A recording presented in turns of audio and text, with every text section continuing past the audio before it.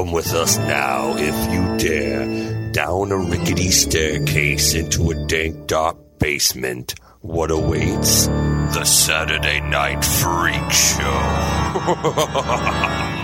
Hey, thanks for listening to the Saturday Night Freak Show podcast. We're a movie talk show and review podcast that comes your way every Saturday, whether you're ready for it or not, in our quest for total world domination. Hey, you can help us out with that by hitting that like or subscribe button wherever you found us, or give us a review. All of that stuff helps us move up through the algorithms. These are the Internet Radio Superstars. Michaela. Sean.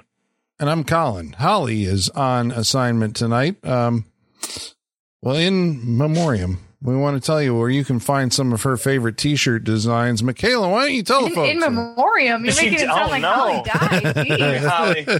Yeah, if you're not on the show, you're dead. That's the only reason anybody would miss this. You go to tpublic.com/user/Saturday Night Freak Show. You can see all of our sweet merch. We've got a bunch of different designs to choose from. Lots of different things you can put them on. TeePublic has sales all the time, too, so go check it out. Yeah, everything's perpetually 35% off at that place. Yeah, there you go. Yeah, it's like a going out of business sale all the time over there. Yeah, it's a nice, cheap marketing ploy. It's just like, everything's always on sale. Like, well, so, is it, though? Yeah. So there you go. Catch a sale, wrap yourself in the Saturday Night Freak Show. Tonight, we watched a movie that was chosen by... Sean, what did we watch tonight? We watched from the year 1994, Wes Craven's New Nightmare. His New Nightmare. Not New Nightmare. His Old Nightmare. It's got a brand new one. Okay. All right. He's having nightmares again. Yeah. So how many Nightmare on Elm Street movies have we done on this show so far?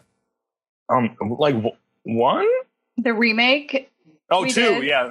I forgot. The remake doesn't count. And then Part 3? Yeah. I was going to say I wasn't here for it, but I assume part 3 was done at some point. Yep, we didn't. Neither was I. So really the only representation is part 3 and the new one. Well, I had to fix that. Put a better taste in your mouth besides the last one that we always go off center. You never go with the classic. You always just shoot around the classic. Yeah. I'm surprised 2 hasn't been brought though.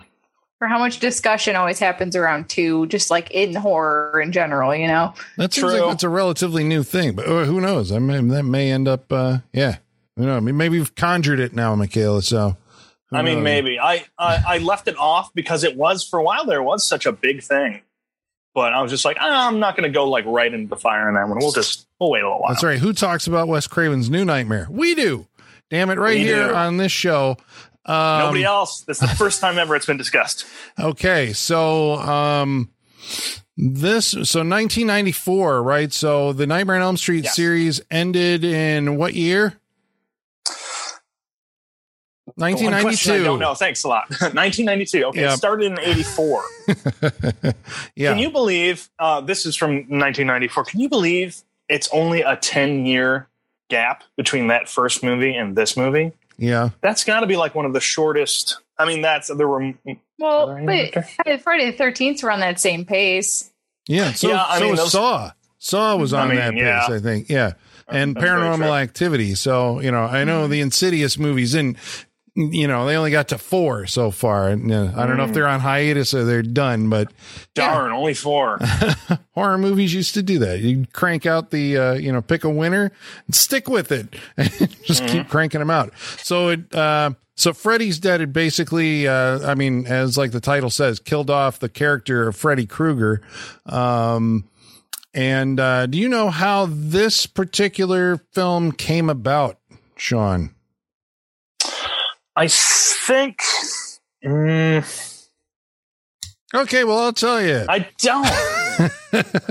So, Wes Craven for years had a bone to pick with New Line Cinema, and this was, I think, because somehow the intellectual property rights of the Freddy Krueger character, right? He didn't have any. I think for like the longest time, there was some arbitration, I believe. I remember in an interview once he said that, Sean Cunningham had told him that he's making a fortune off of these Friday the 13th sequels. And Wes Craven's like, wait, what? I'm not seeing anything off these Nightmare on Elm Street movies. And so he was engaged in negotiations, I think, for a long time with Robert Shea, trying to get some of the profit, sharing or points, I guess, on the back end of those Nightmare on Elm Street sequels. And I think once they had, obviously he was involved in Dream Warriors. Yeah. Oh, yeah. Didn't he have some? No, it's the other one. Yeah, he was involved in Dream Warriors, co-written by, I believe.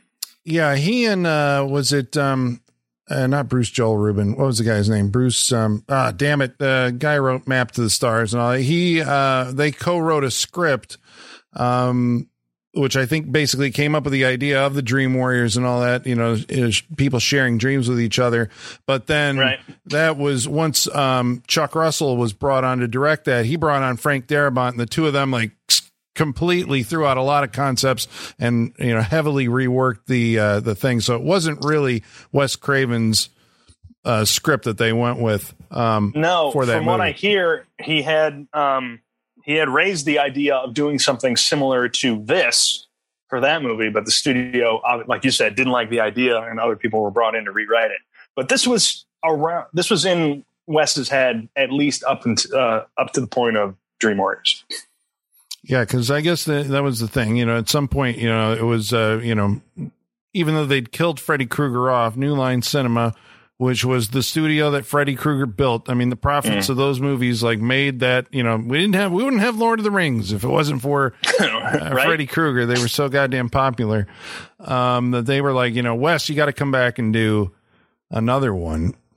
And so the way that I heard it, he basically sat down and took a look at all the other movies in the franchise and was like, okay, where do you go here as how do you continue this storyline? And his point, I don't know if you'd agree with this, but he basically said if a movie franchise is based off of its villain, then that means you really don't have a connective story that's going on. It's all basically going to be centered around in every new movie, you got to come up with a new cast of victims. One of them has to be the hero who defeats your villain, and you have to come up with another piece of hidden backstory, about your villain. And that kind of becomes tiresome after a while, where it's and now, it's this thing you didn't know about, right. Exactly and now, right. And now there's, I was gonna say, now there's nuns involved, and now there's a whole bunch. The backstory or the story of Freddy Krueger, like you said, is really, they went out there a little bit over the years. He's exactly right. And those are all the reasons I don't like those movies. They are my least favorite franchise. I will say that. It's pretty weak. It's pretty weak. Well, let's see. Out of the big three, Halloween, Friday the 13th, and Nightmare on Elm Street. Nightmare on Elm Street is the third. And also, I think I've seen most of those movies about one time. For me... Really? Yeah, I'm one and done with them. I cannot connect with this franchise the way everyone else seems to be able to. Oh, wow. This shocks and surprises me. Well, obviously... I think if you do the math of the number of good movies per franchise, this one comes out in third place. I agree with what Sean's saying. Oh, I don't know. See, I don't know if I may disagree, because I'm just on a corner where I think the Nightmare on Elm Street movies individually are probably... I don't know. Maybe you're right. Maybe I'll have to do some math. I was going to say that I think individually, they are they're better in some ways than a lot of for the Friday the 13th sequels, but I like the Friday the 13th sequels more. I like that as a franchise more. I like the Halloween movies more, but the Halloween movies have some of the worst, sequels, and, their plot was well, so is the Friday the 13th. So maybe I think Nightmare on Elm Street almost maybe does have a more coherent storyline. I know it switches central characters from Nancy to what was it, Alice, to Kristen to Alice, but it's it does kind of keep on, you can follow it at least through Freddy's Dead. And then it was okay, we're just making stuff up. But I do think that there's, as time goes on, I see less Freddy Krueger memes. It doesn't seem like the Freddy Krueger movies get as much love as Michael Myers and Jason do. I don't think they do either. If I had to guess on one that would go by the wayside, and first, I think it would be this series. Yeah, and I think that's because he becomes like MTV, like wisecracking Freddy so quickly in the franchise that like that just isn't something people connect with. I don't think, Yeah, I think you had to live it to really be into it. Clearly they did back then. That was the distinguishing feature that made Freddy Krueger such a huge phenomenon. Was of the slashers, he was the one with the personality. Yeah, he was talked. Punked. Yeah. He spoke and had a personality, and Robert Englund comes across, so it was like there was an actor and a creature, or and a monster, instead of a guy in a mask. But so, you're saying 10 years. Even what you guys are explaining that you're feeling right now, at 10 years that had already set in. For the majority of the box office returns were dwindling. I think 4 was a huge success, even though I don't think 4 is a particularly good movie, but it was based on the success of 3, right? 3 comes out, it's great, so everybody goes to see the next one the following year.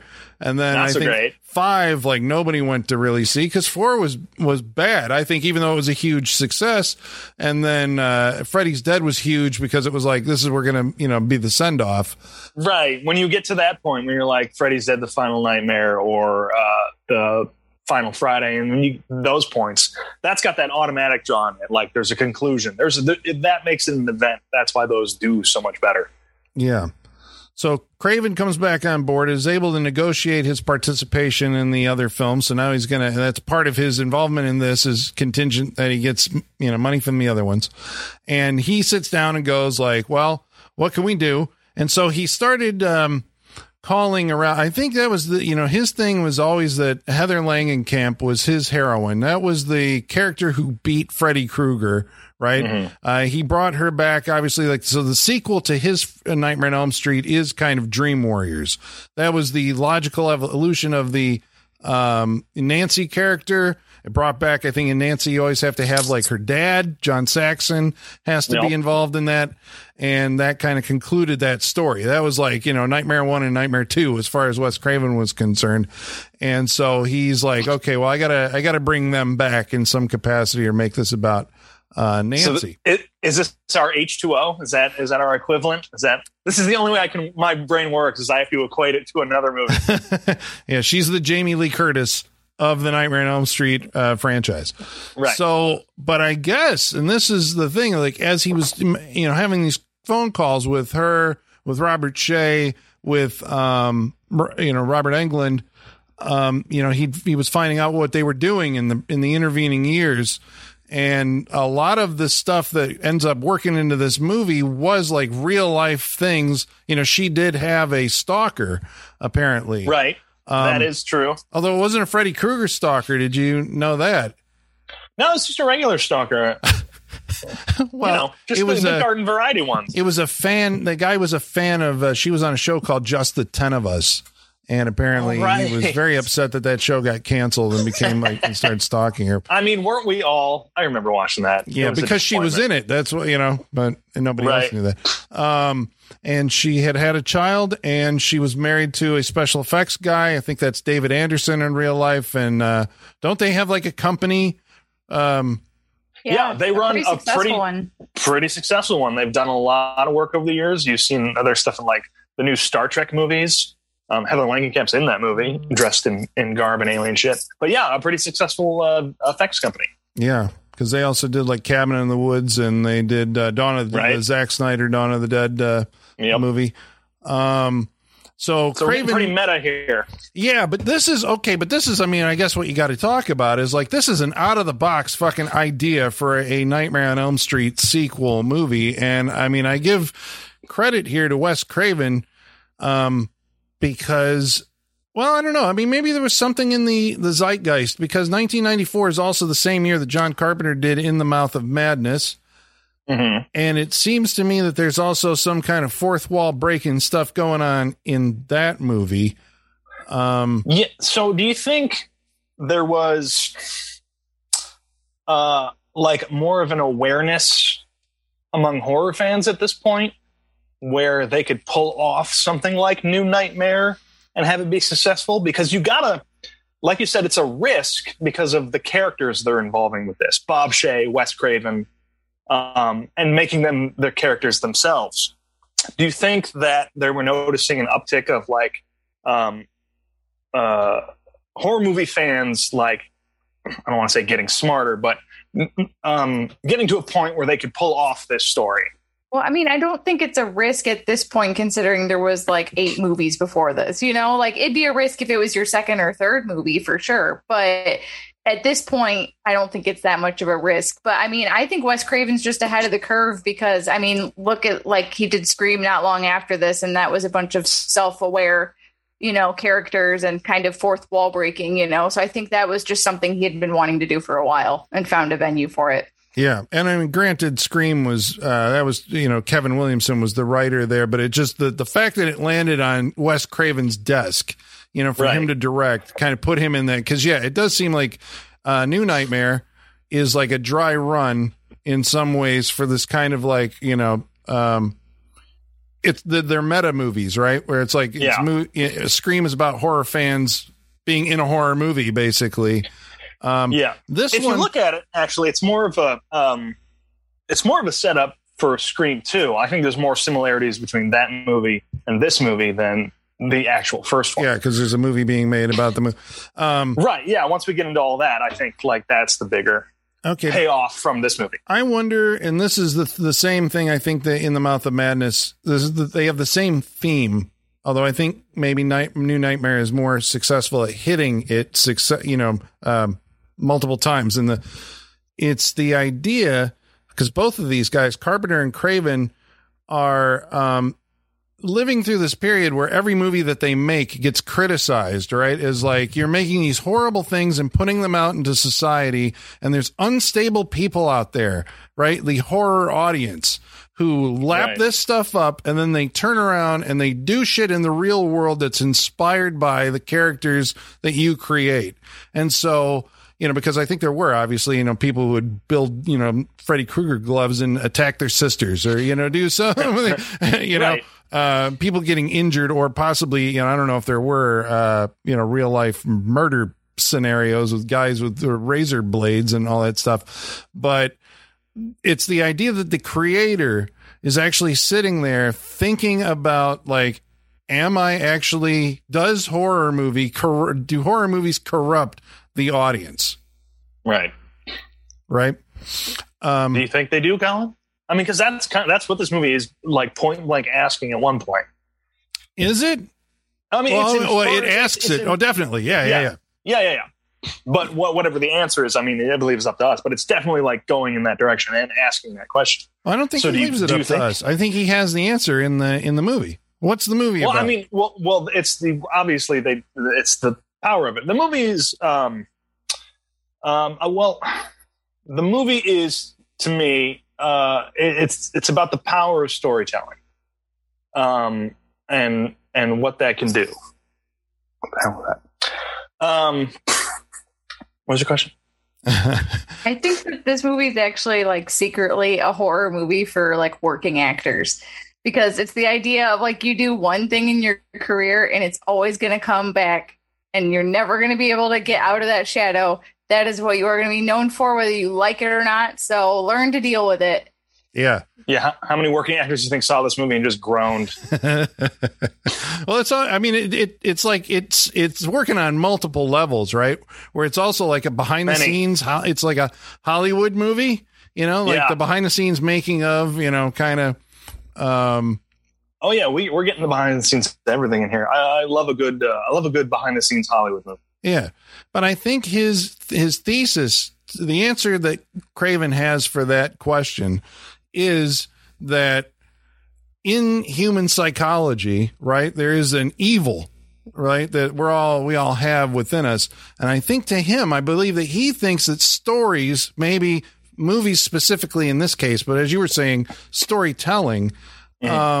Somehow, and you've heard this before, that horror movies are like boot camp for the psyche or whatever. So you experience horrible things and you're not doing them in real life, or it's an outlet for aggressive, or whatever, fear. You know, an outlet for fear. Yes, yeah, it can a release of it. If you will. And so his theory here is that somehow, like in this specific case, this unnameable thing, which is, I guess, personified as a demon, has been contained in the storytelling of the Nightmare on Elm Street movie series. And it likes being Freddy Krueger because it's the most popular. And once they stop making the movies, then he's saying, well, then, you know, if you don't make horror movies, then you risk this thing coming into real life, or, you know, spilling over into reality. And that's basically what the movie's about, right? It's like, well, we got to make another movie to contain, you know, to, or at least to give that outlet so it doesn't become a hazard to the real people involved in the making of the movie. Right. And I like this view of the movie because I think anybody who's a fan of movies, I think kind of like deep down, they believe this stuff, like the power of these stories to contain these things. Like, I love this idea that he comes up with for this, because somewhere deep down, like, I want to believe it. Like, I'm in it. Like, it's fun, but it's fun too. Not out of some sort of like, I'm still have my grasp on reality and I know these things aren't real, but it's fun to imagine that. I mean, stories have power to begin with, but to actually have a power to contain something like this, it builds a good mythology for like horror movies in general, but for, I mean, Freddy Krueger as well. I love this idea. And he works in even like classic, you know, because I mean, basically there's a foundation. I thought it was kind of interesting that he pins a lot of this on Hansel and Gretel. Right? Where in that version of the story, Freddy Krueger is basically the witch, and the kids are going to beat the witch by throwing it in the, you know, the fire in its house or whatever once you're caught by the witch. And kind of, I'm like, that's a clever idea, you know, to kind of hang your movie on that. Right. Okay. So as we said, Heather Langenkamp is back. How are we introduced to the fictionalized Heather Langenkamp in this movie? Well, what better way than on a Freddy Krueger set, Colin? I mean, we come in and we're in the middle of. We start off with. Do we know what? We don't know it's a movie right at the beginning. Do we know? Not until they yell cut. We start out in that in Freddy's lair as he's creating a new mechanical glove, an alive mechanical glove, as it were. And so he's going through the motions of creating it, and then he reaches for the big butcher knife and cuts off his own hand to put on the new glove, and that's when we hear Wes Craven giving directions in the background. So we figure out we're on a movie set, and then we kind of go from there. We're introduced to characters. I mean, we all should know at this point. We got Wes Craven, Heather Langenkamp playing themselves on a set, and our visual effects guys messing with our new Freddy glove. There was also they also work in like a real life earthquake. Wasn't there like, because I think they at some point they drove around and got some footage of like the wreckage of the earthquake, but they play it into the plot, right? That the earthquake is kind of the like a thing that signifies that, you know, reality is starting to buckle. Right. Yeah. Maybe even marriage. Yeah. Yeah, because I think we were asking, like, when was the last time that Los Angeles, this is where, you know, somebody's going to Google this, and like, it happened just last year, but like, when was the last time there was a big Los Angeles earthquake? I mean, what are we looking for, like freeways falling down? Yeah, well, this one was big enough to also inspire Escape from LA, right? And it wasn't that like somewhere on this? Yeah. Yeah, this was a big earthquake that I think it happened like 2 weeks just before the end of production or something like that, after they'd shot all their own earthquake stuff, then an actual earthquake happened. So yeah, they sent the film crew around to go pick up some shots. Okay. So the quote unquote real life Heather Langenkamp, so she's got a son played by the actor Michael Hughes. Anyone who was watching movies in the 1990s has seen this kid. Am I right? Or TV even. He pops up fucking everywhere. You can't avoid this kid. Is he still Pet working? Cemetery, this movie, Full House. Yeah. Oh, no, it's all right. But yeah, he was a noticeable kid Yeah, I checked his IMDb. He's got a few like indie movies the past few years, but that's about it. Yeah, I know he's been doing like the convention circuit, but I mean, isn't he also famously the boys have a penis and girls have a vagina kid from Kindergarten Cop? There is. He was in Spawn. I mean, he was all over the place. Oh, yeah, Spawn. Yeah, he was in everything. Yeah. What a fun childhood to like be on movie sets for most of your young childhood. Yeah, but like all like scary horror movie stuff, right? And all that stuff, like, wait, are you okay, Micah? I may be set for life, but it was weird to look and see he was like just a few years older than me. Oh, okay. Sorry, I just kind of noticed there. Yeah, is he? Oh, yeah. And now he's like he's like 4 years older than me. Oh, wow.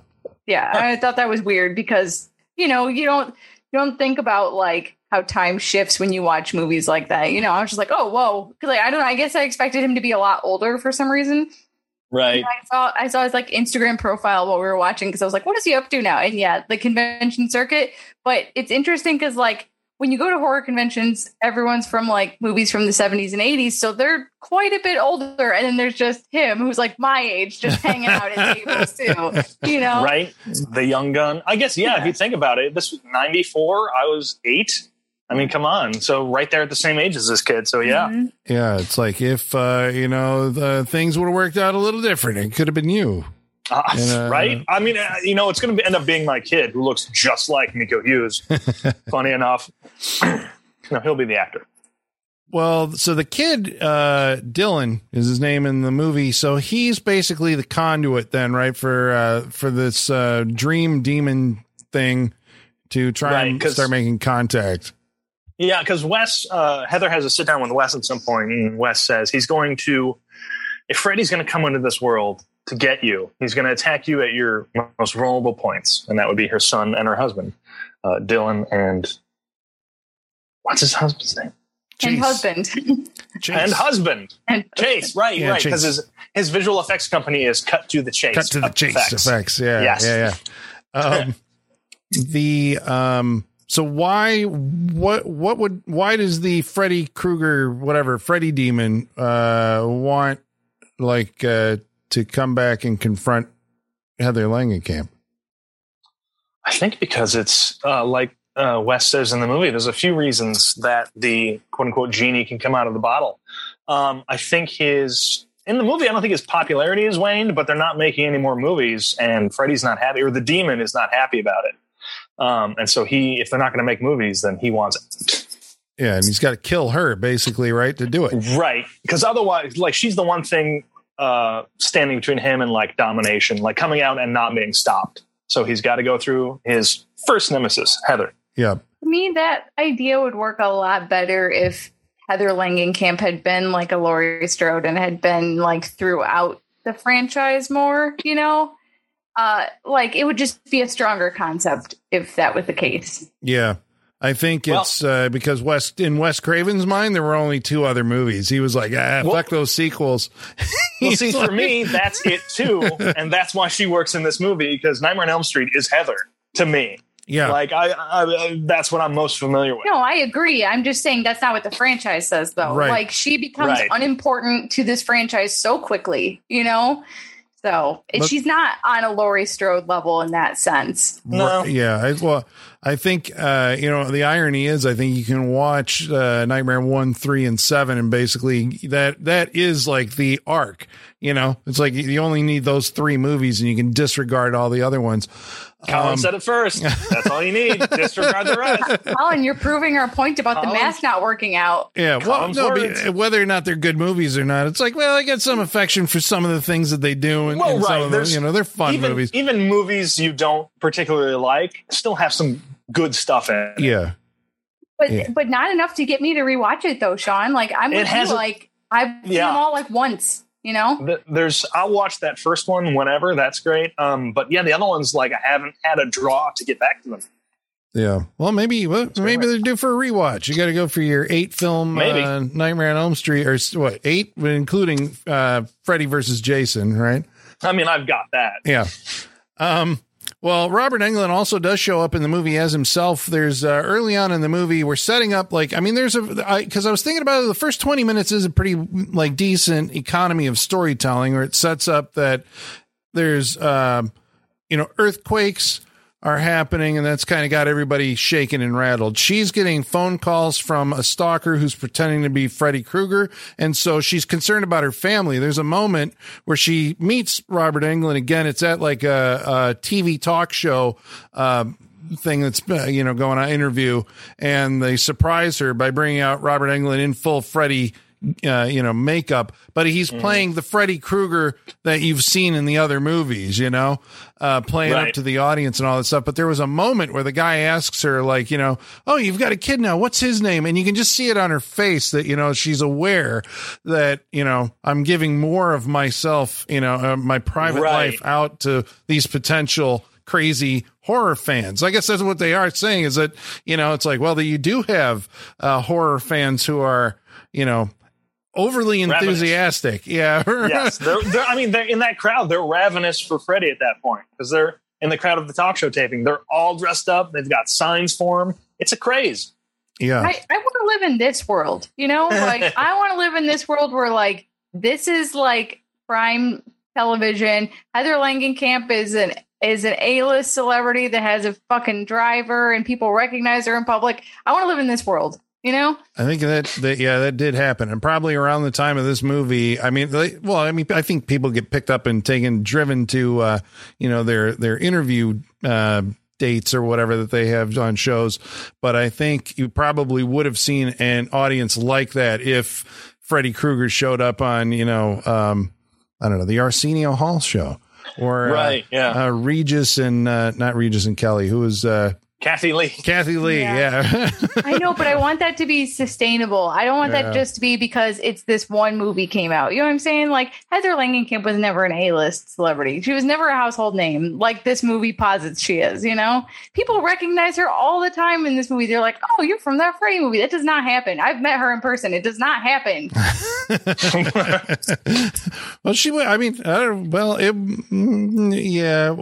know if they know. She's in the convention circuit. That's how I met her. She's not an A-list celebrity. I think she's not A-list, but she is, as far as Nightmare on Elm Street concerned, like she's A-list there. Yeah. Well, so the horror but that's all that matters. This movie's like, no, she's A-list in the world, like of celebrity. She is A-list. Right, but well, even she says she's not a star in the movie. Right. But what I'm saying is the way people react to her, though.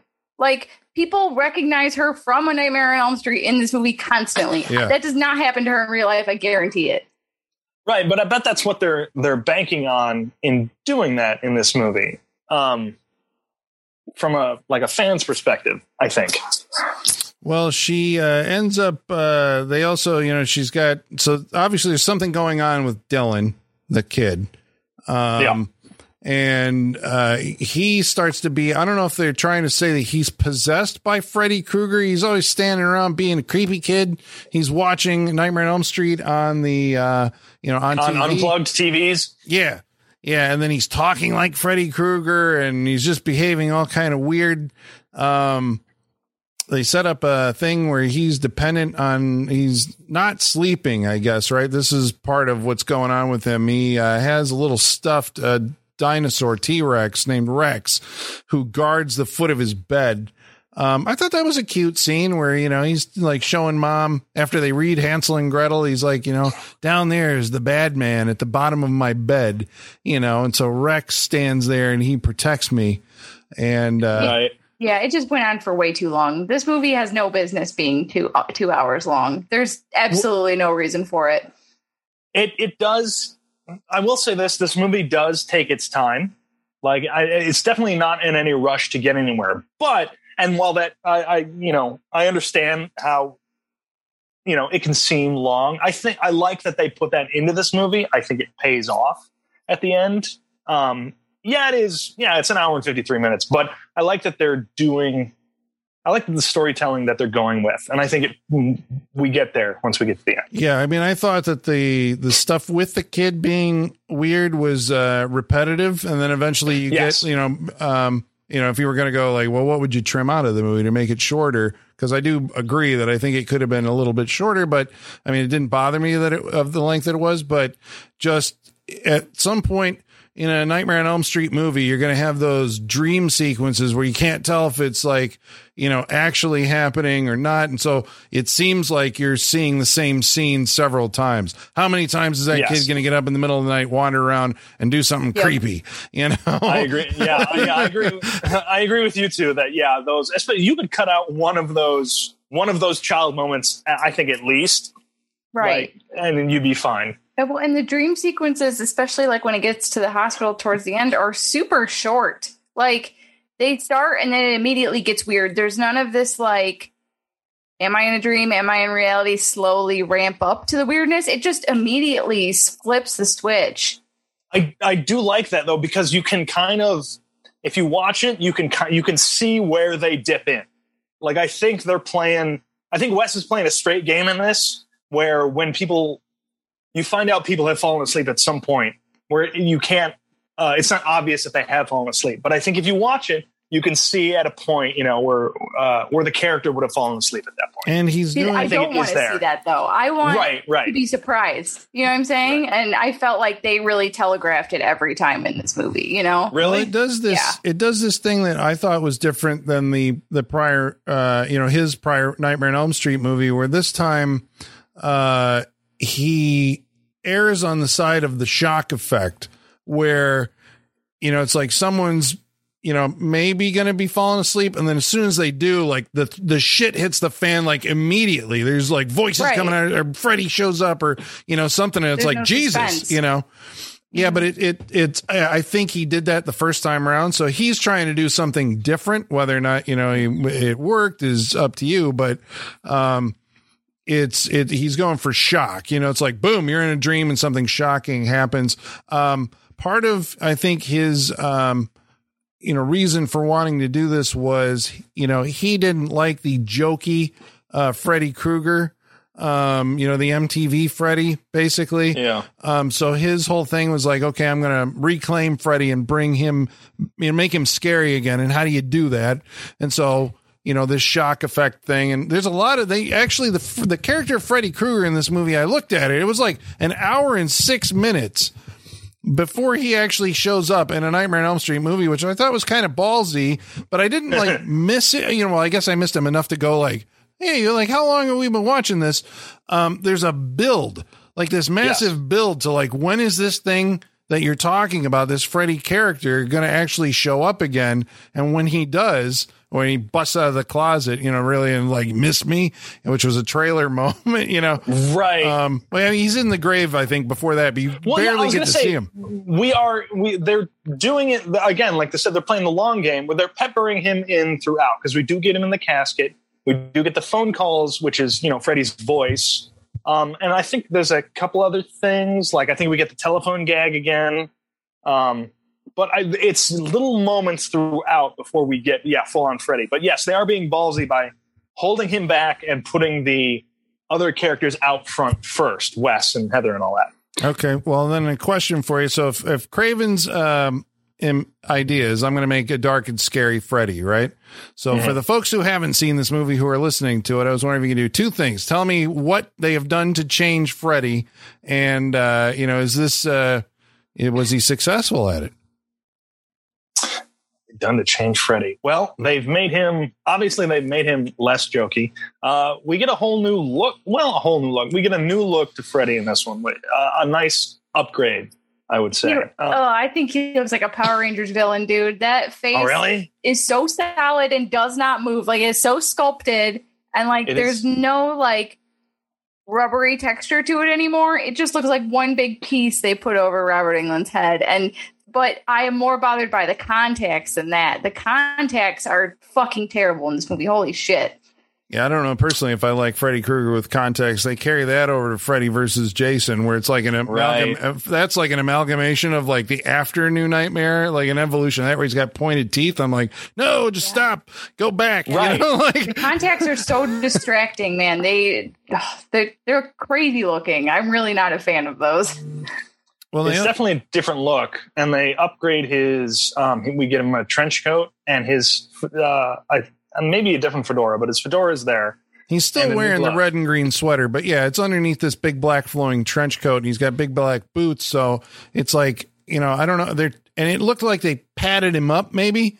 So Robert Englund looks, because he's like a skinny guy, but in this, he looks like this big, he's like bulkier. Yeah. Yeah. They've also done alterations to his voice, especially in the 5.1 mix with your subwoofer. Every single time he talks, there's a subsonic register. Yeah. Well, I'm like, that's different than before. I can feel you, Robert. Yeah. The glove has also been retinkered with. What I think they were after is, I think there was a guy named Matthew Knight who created the original poster for A Nightmare on Elm Street. It's a great piece of art, if you've seen it. And I don't know if he'd seen the movie when he drew this. That's the only thing I could think is that he just, a guy with razors for fingers. And so he made this it's like bones with the knives built into the bones coming out of them in that poster. And it seems like, and that was also carried over to the number 2 and the number 3 posters. I think they all use that sinewy bone and sinew and knife, hand. I think that's what they were trying to recreate and give him in this movie. Yes. They're doing that to what do you think? To what effect? I mean, they also add another blade to his thumb in this one, so it's reworked. I like the evolution of it. I mean, the glove is classic, obviously, but again, we're doing different stuff in this movie. We're altering things. Freddy's just a little bit different in this. I like the glove. I think it I like what they were going for with it. I like the sinewy kind of bony. It seems more natural to Freddy, like he was born with this thing, which this entity, it works for this entity. So, I'm down for it. Yeah, as much as I have issues with the face makeup and the contacts, the rest of it I'm pretty okay with. And I guess if you consider coming off of Super Freddy, this is definitely a huge improvement. So I'll give a point for that for sure.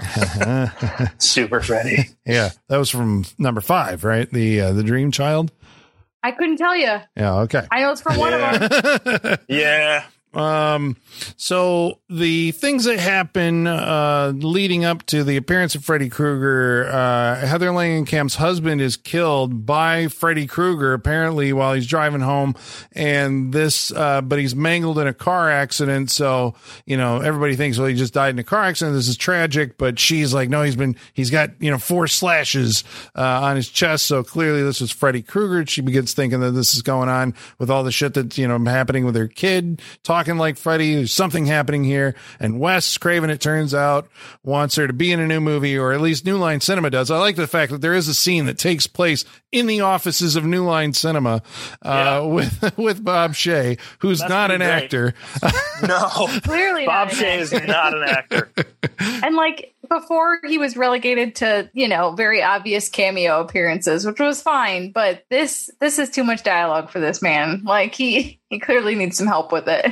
Yeah, I think his next biggest role was probably in Freddy versus Jason, right? Doesn't he play he plays like a principal or something in that movie? So. But would you be surprised? MF Mad, the keeper of the Saturday Night Freak Show Wall of Fame, says that we have now inducted Robert Shaye as an actor onto the Saturday Night Freak Show Wall of Fame because of his appearances in New Nightmare and also The Hidden, where he played Man in Silver Mercedes picking up a gorgeous girl. And he was also in Man's Best Friend as a mechanic. All New Line Cinema movies. Oh, yeah, of course. The Shays work themselves in. Of course, Lynn Shay, the future superstar. She's a horror superstar of her own now from all those. I keep saying the Insidious movies. I know she was in those, but she's been in everything, right? In the past, she's the new we need a scary older lady. Yeah. And she's the go-to. Yeah. For a long time, including Colin's favorite movie of the year, The Grudge. That's right. She was in The Grudge. You're correct. Yes. And I don't know if I don't think A Nightmare on Elm Street was her first movie. She was the teacher in that movie. She's what year was that? 84. I'm trying to think what year Critters was. God damn it. That was 86. 86. Okay. Yeah. No, I couldn't have been her first. So maybe it was Nightmare on Elm Street. All right, who knows? Maybe, huh?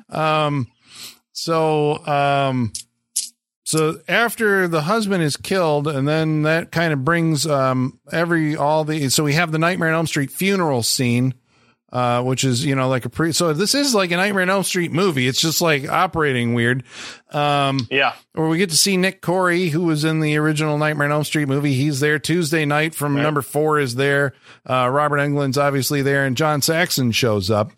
And of course, the infamous story of Johnny Depp not being like, this was the scene Johnny Depp would have been in had Wes Craven had the courage to ask him to be in the movie.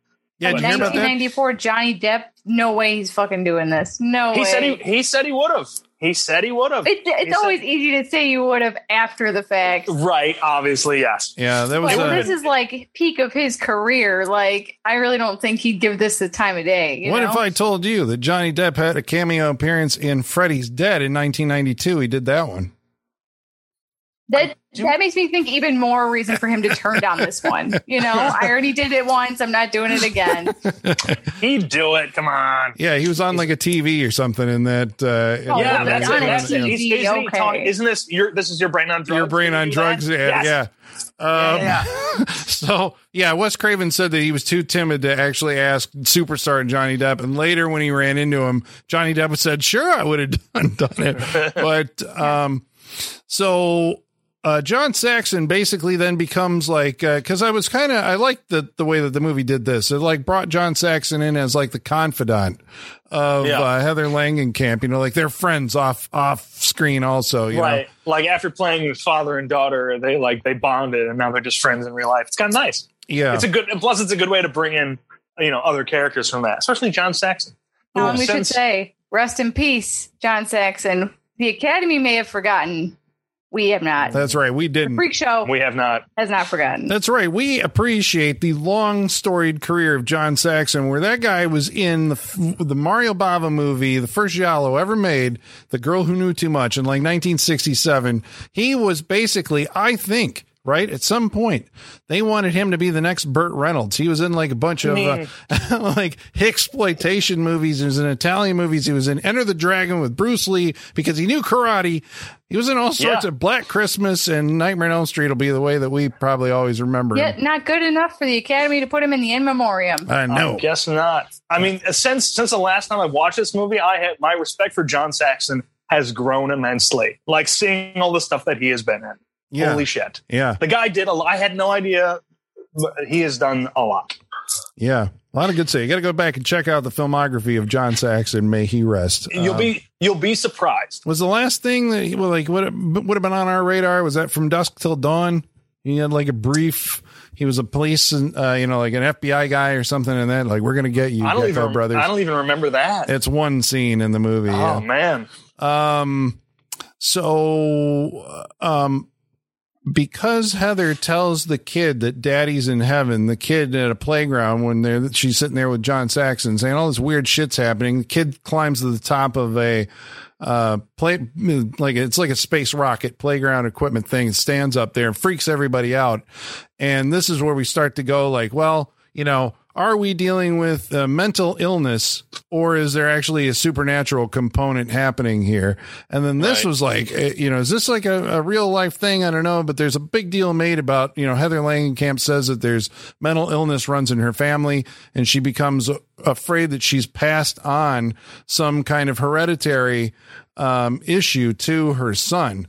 This kind of seemed like a weird add to the movie, because unless you're aware of what the mental illness is in Heather's family, I don't think it makes for a very strong storyline. I don't know. I thought it was weird that she was talking about passing a madness onto Dylan when we haven't heretofore like seen that madness. It's weird. Right. Yeah. But I guess it's the only way that they can kind of explain away from like a real world scenario. Because what they're going to go with, right, what Craven's going with is that sleep deprivation causes the same kind of schizophrenic behavior, or it can be misdiagnosed as schizophrenia.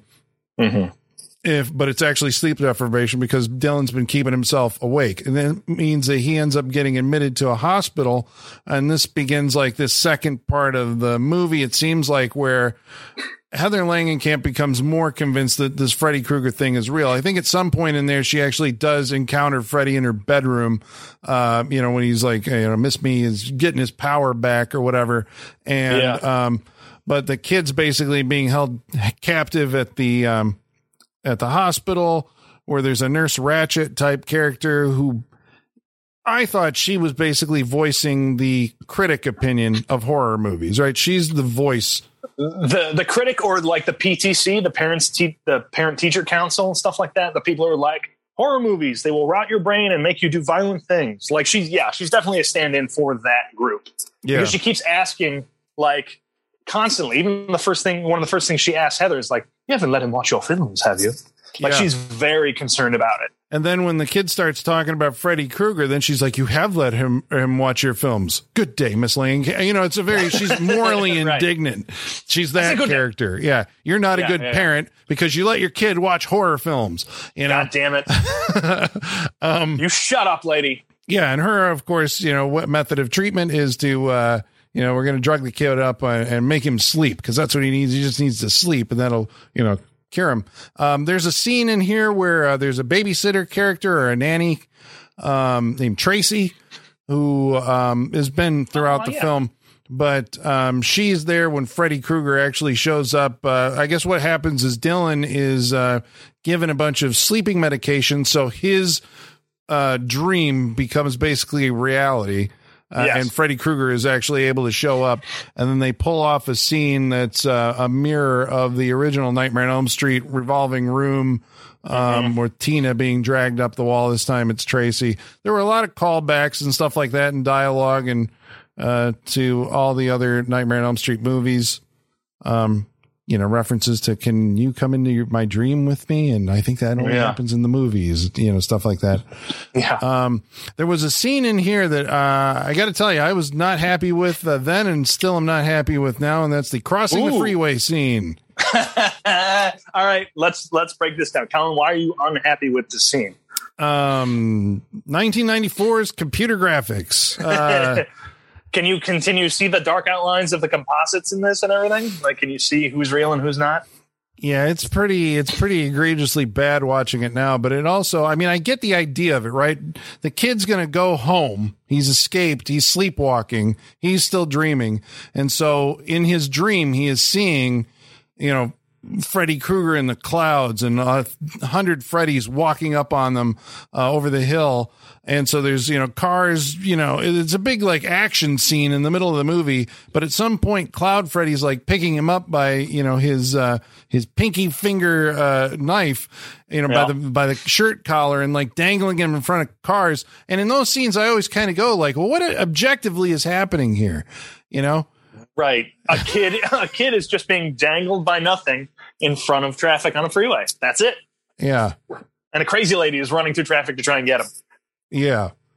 Do you think anybody would stop at some point if you just saw a kid levitating in the middle of the night? Do you even see that? Weird. I don't know. LA drivers, man. I don't think it looks good, but I still stand by that. I think all the CGI in this movie looks better than anything in the remake still. This is very true. And that remake had 15 years on this movie to figure shit out, and probably triple the budget or something like that too. Yeah.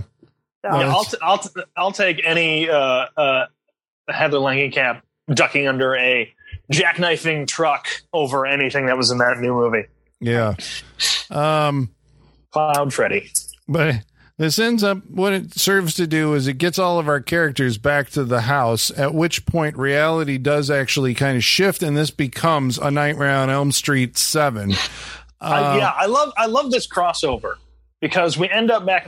Heather has called John Saxon, the confidant, because she needs help because Dylan is on the loose. She eventually ends up back at her house. Dylan's there, John's there, and then we slowly get a turn into a universe. We get John Saxon. You start hearing him call Heather Nancy for some reason. The first time he did that, it's like offhand, and you may not even catch it. Yes.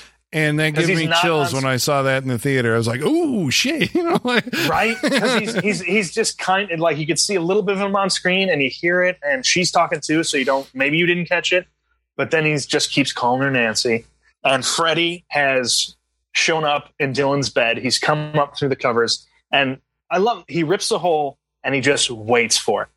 I love this scene because he's sitting there and he's waiting to see if Nancy is going to play his game. Yeah. And she does, and she gives into it. She says, "I love you, Daddy," to John Saxon as he's transformed into his character from the first film.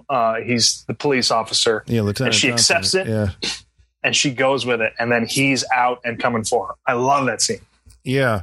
And I also like I thought it was clever, the method that, to find Dylan, who's been taken by Freddy, she's following the breadcrumbs like in Hansel and Gretel, and it's the sleeping pills, and they lead into his bed, and she's like, well, what the hell? But you have to actually put the covers on the bed and then crawl in. And then that becomes like a tunnel that leads to like a subterranean, it's like a slide that takes you down into the subterranean Freddy lair. So, I mean, I guess that's the thing here. Freddy Krueger doesn't have a whole lot of screen time in this movie. And so this is the big climactic, moment. What'd you think of, what are we going for here with this, well, what about the set? I mean, what does Freddy Krueger's lair look like? Why does it always have to be weird castle-y dungeons with him? Why? I don't it's a dream. It can be whatever the fuck it wants, but I feel like it's always the same. I think that's the point. I think that's what the demon likes. Like, he likes that atmosphere. He likes bringing victims into that area to torture them. I think it's perfect for him. Well, I think he thinks it's perfect for him. I just wish these movies would get weirder sometimes, like you can do whatever the fuck you want and you keep retreading the same territory. That's your previous 5 movies. You want some weirder? Go watch. No, I have seen those, but I mean environmentally weirder, not necessarily like the nuns and all that shit and the dream childs. If you think about some of the weird dreams you've had, it's not always like a logical structure that makes sense. Or, get some MC Escher building shit going on here, No, they do that in 5. They do that in 5. Yeah, but there's always like the Wes Craven dreams. His is always like, because there is like that bleed. Usually, like, you're in your house in your basement. There's one thing that's like out of place, and you open it, and it turns out there's a subterranean, like stairway in your basement that, like a dream. It's just like, and then you end up in Freddy's boiler room or something like that. So it just keeps changing. Or there's goats in your boiler room for some dumb reason, because it's a dream. Right. This one takes that kind of boiler room, subterranean basement dungeon imagery, but also is kind of grafting, like, he lives in like the Acropolis. I think this was because there's all these, I don't know if you call them Greek pillars and stuff like that. This is what's probably below Robert Englund's house. Yeah, because like this would make sense. Underneath Robert Englund's Spanish church of a house. Yeah, is where Freddy lives. It would only make sense to this movie. Yeah, I like that Craven lives on the top of the, Hollywood Hill with a big ass pool and all that other stuff. Who knows if these are real? I assume they went on location. It's not anybody's real place, but sure.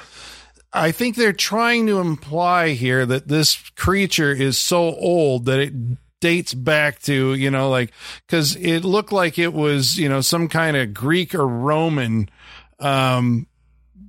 environment, that some kind of and there's drawings on the wall of like old like dog demons and shit. Like, yeah, they are really trying to play up the ancientness of Freddy. Yeah, but they're also grafting on the story of Hansel and Gretel, where there's basically an oven that the kid crawls into, and we get Freddy Krueger with the giant tongue, attack thing that he does. Right, we get we get stretching arms and giant tongues and stuff. We get like Freddy's there; he's in here. Yeah, and they're able to eventually like push him into the oven and blast him alive with fire, because fire is the thing, I guess, that kills that Freddy Krueger's afraid of, right? At least the screen version. Odd that he lives in a place with so much fire if he's that afraid of it. Yeah. Right. Kind of odd, Freddy. Maybe that's his hell, a prison of his own making. Maybe that's part of the demon. Yeah, it's like Darth Vader living on Mustafar, right? Like, yeah. Sure, the lava made him into Darth Vader, so like, he's got to conquer it by like surrounding himself with it, I guess. Right. Become one with it. It destroyed me, but now I will control it. Yeah. Yeah, I don't know. It's there's a lot of unfortunate CGI matte work in this that always kind of distracts me every time that I watch it. Overhead shots that are very, very, very fake looking and very 1990s. Yes, it does have a 90s flavor to it. Yeah, but I guess they are able to defeat the demon, and much like the heroes of Hansel and Gretel, they end up back in their home, and they're safe. But we're reading a story. Yeah, so tell me about that. So, how does the movie end? What are they reading? Well, they fall out of the bed after defeating Freddy, and next to them is Wes's finished script with a note to Heather saying, "Thank you for playing, Heather, one last time." And so they grab the script and they start from the beginning. At the end, we go back to the beginning. They're reading the narration over the beginning scenes that we saw earlier. Yeah, so end our the movie's story. a loop, right? It's like In the Mouth of Madness or whatever. It's like it's going to start over again. It's a self-contained thing. I do like there's several scenes where you see script pages or dialogue. She meets with Wes Craven, and that scene ends with like they had the conversation that they had. He had written out already, on the screen with a fade to black, which is kind of nice. Yeah, and then we fade to black. At the end, the same thing happens where they kind of look at like, how does it end? And there's all the dialogue that they're about to say to each other. Is it a story? It is a story. Yeah, the story that contains. There's another one that to contain that horrible human violence and fear. Until next time. Until next time. Well, I guess any stray observations before we head off to mailbag and our wrap ups? I don't think so. Okay. All right. So we just now, all look at each other weird. Okay. Well, what we're going to do, we're going to look at each other even weirder as we review and tell you whether or not you should watch Wes Craven's New Nightmare. But before we do that, ladies and germs, we're going to read some of your mail. And in order to do that, we're going to have to summon our mailman, and his name is Igor. Bring us the mail. Masters, the mail. I've got the mail. So many letters. Our followers are rising. Why, thank you, Igor. Hey, thanks, Igor. Did he live in like a crusty dungeon with fire everywhere? I feel like there's less fire there. More I think goop. he would get burned. More goo, less. Yeah, he would get burned a lot. So I think less fire. Yeah. He does leave like a snail trail behind him, so that makes sense. So, who knows if that's flammable? We don't know. he could just be leaking flammable liquids. It's possible. Well, we want to remind you how you can participate in this interactive portion of our show. We'd love to hear from you. All you got to do is follow along on Facebook. Facebook.com/Saturday Night Freak Show. Or you can follow along on Twitter. @SatFreakShow. Or maybe email's your game. You can email us. SaturdayNightFreakShow@yahoo.com. Or you can follow along on Instagram at Saturday Night Freak Show. Oh, MF Mad, the keeper of the Saturday Night Freak Show Wall of Fame, also wants us to know that Rob LaBelle has made it to the Wall of Fame. And you're like, who the hell was Rob LaBelle? Well, you will recognize him. Wait, hold on. Is the PA? He was a special effects guy. Damn it. Okay. Oh, yeah. He was on Chase's Cut to the Chase crew, Terry, and I can't remember what the other guy was, so-and-so and Terry. He was also in Jack Frost, which we did on the show. He was a character named Stone.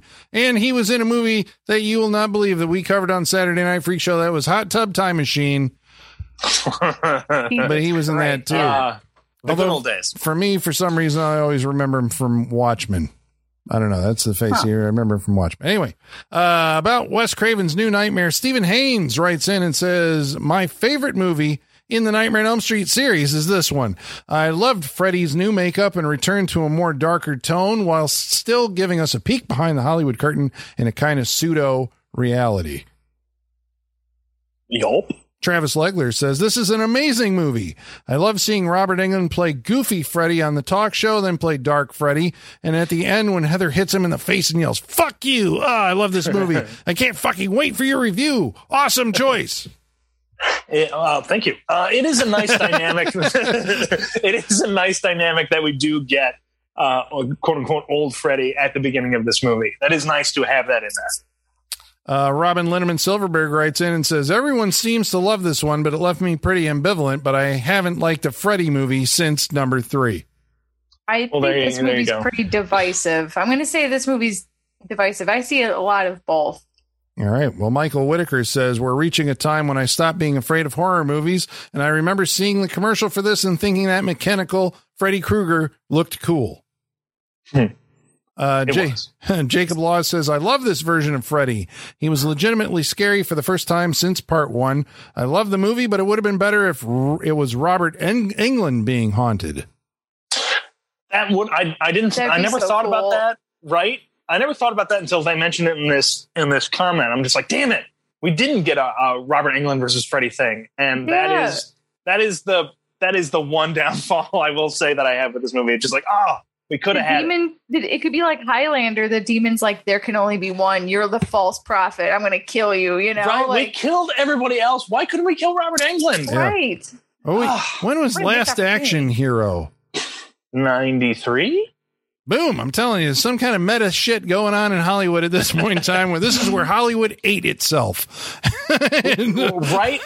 Now, we figured out the magic. That's because Jack 80s. Slater and Arnold Schwarzenegger. Right. Yeah, sorry. I think I'm coming down to narrowing down the magic year in the 90s, Colin. I'm not there yet, but I think I'm coming down to it. So a little more research has to be done. But I think I'm getting there. Okay. Stay tuned. Simon Carter says, I always liked this movie. Some solid performances from the main cast, and it was a pretty cool idea to change things up in the franchise. The earthquake story is kind of crazy, too. Yeah. Especially considering how the real life events played in. Yes. Matthew Ola says, I just watched it last week. I thought it was good, but super meta, obviously. And DJ Malika says, I can't wait for this one. I know fans are divided on it, but I've always appreciated it for going outside the box. I wish they would have also done something with Peter Jackson's idea for part 6. He says, if you don't know what that is, it's absolutely worth a Google. Cheers. I looked it up. It was A Nightmare on Elm Street 6, The Dream Lover. Oh, so Freddy has sex. I didn't get that far into it. I was like, it had something to do with like kids are going into the dream world so they can pick on Freddy because he's got no power. And I don't know. You have to look it up. Ooh, but Peter Jackson. A reverse. Yeah. I was going to say, I'm not up to this. I'm not up for hearing this idea. But once I heard it, I'm just like, okay. Yep. As long as Peter Jackson doesn't direct, I'll be fine. You know that there would be a version of the song Dream Lover put in that movie somewhere at some point, too. Probably over and over and over and over again. Yeah. About last week. Wait, was Dreamweaver ever used in any of the Nightmare on Elm Street movies? Come on. Why couldn't somebody pay for that? Because that guy's a pedophile, so I don't think people want to license his music anymore. Well, there's that. Last week we watched a movie called Nomads. B-Movie Poster Vault wrote in and says, I have several questions. What in the name of Q's wrinkled butt is Nomads? Q, because Pierce Brosnan, James Bond, is in the movie. Okay. Yep. He says, why does the poster I found online have Pierce Brosnan blasting a laser out of his crotch? Why is he dressed like he stole John Travolta's disco outfit? And where do I watch this right now? We have answers for all those questions except the last one. I wish I had answers for any of it, you know? Yeah, Michaela's the one who wants the answers real bad. Yeah, she got stiffed on that one. I got misled by an amazing poster and a well-cut trailer. And by now, B-Movie Poster Vault, we hope that you've listened to our episode before you've decided to see the movie. Previous week, we watched a movie called Dracula 2000. And, last week we did Shivers. Sorry. And then Nomads, Dracula 2000. Appy L says about Dracula 2000. I watched it the other night with the TV sound off, and I played your podcast at the same time, and it synced up fairly well and was pretty fun. Oh, nice. That's awesome. I hope we didn't ruin the big reveal for you if you hadn't seen it before. Well, we delayed it on that episode. I was listening to it again. Yeah. Okay. So it probably timed up with the actual movie. Okay. So now we're going to go around the table and we're going to tell you what we thought of tonight's movie, A Nightmare, Wes Craven's New Nightmare, starting with Colin. Colin's going first tonight. What did you think of Wes Craven's New Nightmare? Oh boy. Hot seat. Hot seat. Yeah, I keep on complaining about 90s horror movies, but this is actually one that I like. I guess I did. I like that it was such a drastic departure from the Nightmare on Elm Street series, which had gone kind of, long in the tooth. It was like, okay, it's the same movie basically every time. And the last one, Freddy's Dead, I didn't care for. It was, the tone of it was so, off-putting to me. I guess campy maybe would be the word for that. So this was kind of like I said, I think I see this as the conclusion of a 3-part, it's the Nancy Thompson storyline, even though, basically we get there by the end of this, but, I don't know. I appreciate what Craven's trying to do here. Like I said, I think he's more successful, at underscoring the point than Carpenter was with In the Mouth of Madness. But I find it ironic that Alex Aja, the French director who did the remake of The Hills Have Eyes, said that when he was doing that movie, and Wes Craven was a executive producer on it, that there's a scene in that film, involving one of the mutants, goes in and kills a bird in a cage. That was in the original movie, and Aja wanted to do it for the sequel, or, for the remake, and Craven really had a problem with it, I guess, and was trying to encourage him to do something else. And Aja was asking him, okay, so I don't get it. You were the master of shock. You made Last House on the Left and some of the, a grisly fucking movie, and A Nightmare on Elm Street. You go back and watch that movie now, and it's very disturbing, and a lot of it goes extreme. I mean, you always think Nightmare on Elm Street, it's just one of those movies, but it's an extreme horror movie, I think. When you go back and watch it. Tina in that body bag with all the blood has always felt like an extreme version of a death. It's fucked up. Yeah. That's extreme. Yeah, it's gory and bloody and violent, and it pulls no punches.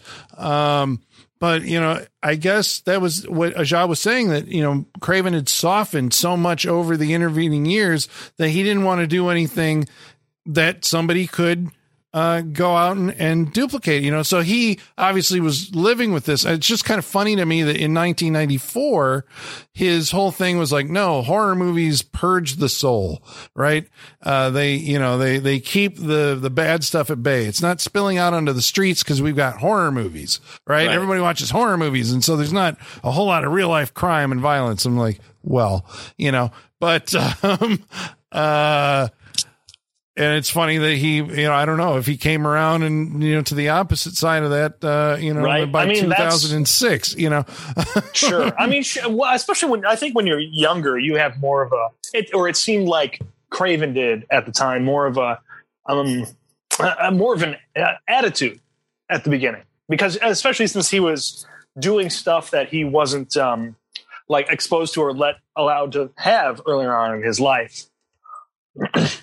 Yeah, I think, I don't know, he's an interesting cat. I think we've said before, every time we bring up Wes Craven, the fact that he reinvented or defined the horror genre or helped define the horror genre at least 3 times over in 3 different eras, in his life, had these massive hits, Last House in the 70s, Nightmare on Elm Street in the 80s, and Scream in the 90s. I mean, that's I don't know that anybody else has done it that successfully, financially successfully, and culturally successfully as he has done. And he defined, I guess, the other reason why I was saying about his version of what a dream is, that kind of that bleed. He does the bleed of dreams where, it's maybe lifting from Rosemary's Baby, had a dream sequence Polanski did that feels like how you dream. Whenever I watch that, I'm like, that feels like a dream I've had, not the specific imagery or anything, but just the way it works. And then David Lynch, I think, also kind of defined a certain type of cinematic dream language set. Yeah. And Wes Craven has another one, and his is almost, in some ways, I think it's Lynch and Craven, their version of what movie dreams are is that's basically what you see. A character's awake and then all of a sudden they're dreaming, and, I don't know if I'm giving him too much credit, but whatever. That's my observation there. But as far as this movie goes, yeah, I think, if you can get away from some of the bad bad CGI and look at like what they're actually going for here. It's not perfect, but I mean, it's a lot more intelligent, clever, and it's a better experience than you get from a lot of his contemporaries. He's a thoughtful guy, that Wes Craven. That's right. We just did Swamp Thing like a couple weeks ago. Oh, yeah. So we're doing another. Yeah. Would you say it's hip, scary, and entertaining talent? No, I'm not going to say that. Oh, okay. All right, fine. That's just awful. So I'm gonna say you definitely should check out Wes Craven's new Nightmare. So that means we're going to go with Michaela next. What did you think of tonight's feature film? I think it's a really, really ballsy concept.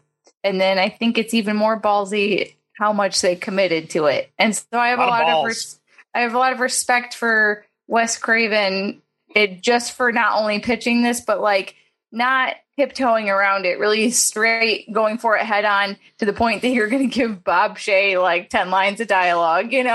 That's Bob Shea gets a conversation in this movie. That's a bold strategy. And I think for this movie, it paid off. And I don't think a studio or filmmaker nowadays would ever try anything this risky. Like, because movies now are all about what can generate more money and propel us into a money-making machine. And I think there's something finite about this movie, and it like, you can't build a franchise on this. You know what I'm saying? You can't have a franchise of Freddy continually coming back into the real world. So like that alone, a studio would just see as a huge fucking risk nowadays and would never do it. So like, it's not only Wes Craven saying, I'm going to do it my way, but I'm going to end it my way, which I really like.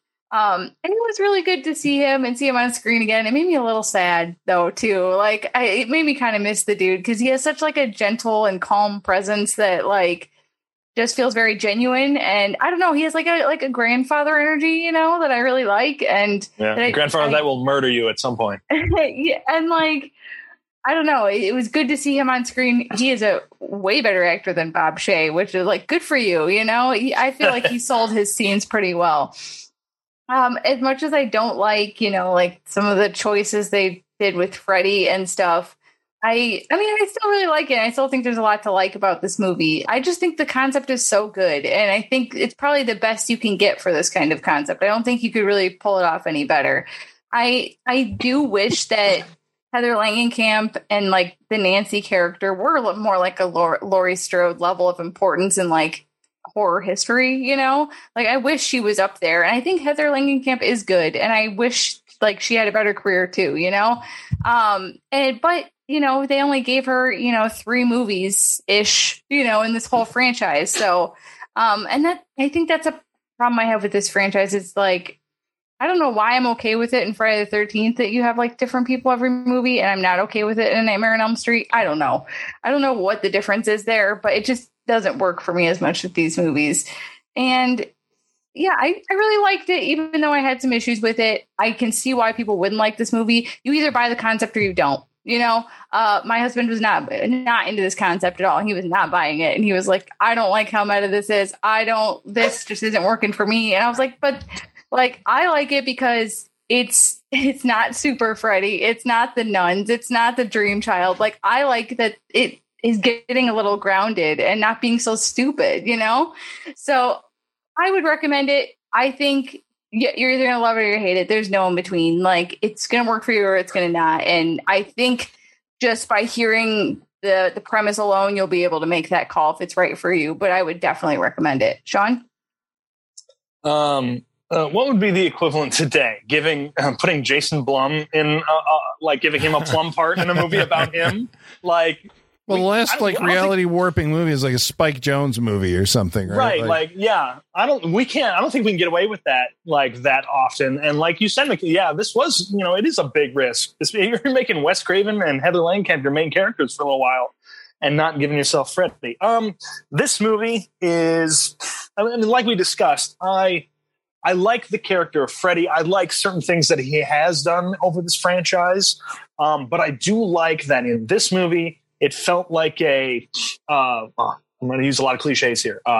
Return to form, back to basics. But it really feels like they got down to, or they tried to get down to, your results may vary, but they tried to get down to like back to the base of what Freddy is. I mean, they do that with the actual character. They do that when Wes is kind of describing the entity that it is. Like it's basic evil that has taken a form.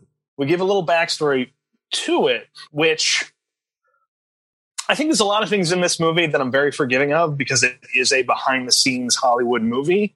Like if any of these other explanations came through in quote unquote other normal straight horror movies, I think I'd be a little less accepting and believable of it. But for some reason, when we're talking about, in this world, like I in this movie, I give it leeway. I love, like I said, I love a good Hollywood movie. I'm a sucker for it, good or bad. Like you show me the behind the scenes workings of like studios and stuff in Hollywood, I'm there for it. You give me a horror icon and you kind of go into that as well, I'm doubly there for it. I love the exploration of the character of Freddy, and I love that it's coming straight from Wes. Like not only is it written and directed by him, but he's in the movie explaining those parts of it. He's telling you about those things. And I kind of love that it's coming from Wes, considering this is, one of his, like we said, one of his biggest contributions to the horror world. And so when we get to this one, I think it really gives it an impact. Other things about this movie, I mean, I like the serious tone of it. Again, the serious tone, the violence, it's a plus for me. I think everybody's doing a pretty good job acting. I love the stuff with Heather and Robert. It's kind of like a dream if you're ever a fan of the Freddy series to see all this stuff happening. I like his theme of stories and the power that they have and what they can do. And I think that comes across really well in this movie. I like this a lot. Also, because it's a progenitor to like the Scream series as well. Like it's got a lot of those elements that I really like. Like I said earlier, I think the most probably one-to-one comparison is Scream 2, again, with one of my favorite horror movies. And, for those reasons alone, like I absolutely recommend this movie. I love this Freddy. I like, Jokey Freddy 2, not as much, obviously, since I haven't revisited too much. But I think what they do with this character and the arc they show, like Colin said, from like 1 to 5 to 7, or 1 to 3 to 7, I think it's really good. I like that this it's a good end for the character as well. I thoroughly enjoyed it. I definitely think you should watch it. It's one of the best in the series, as far as I'm concerned. So yes, I recommend Wes Craven's New Nightmare. All right, so that's Freak Show approved. That's all three of us who are telling you got to go watch it. If you haven't seen it already, there's something wrong with you. Next week, we're going to watch a movie that's chosen by Holly. Holly, what are we watching next week?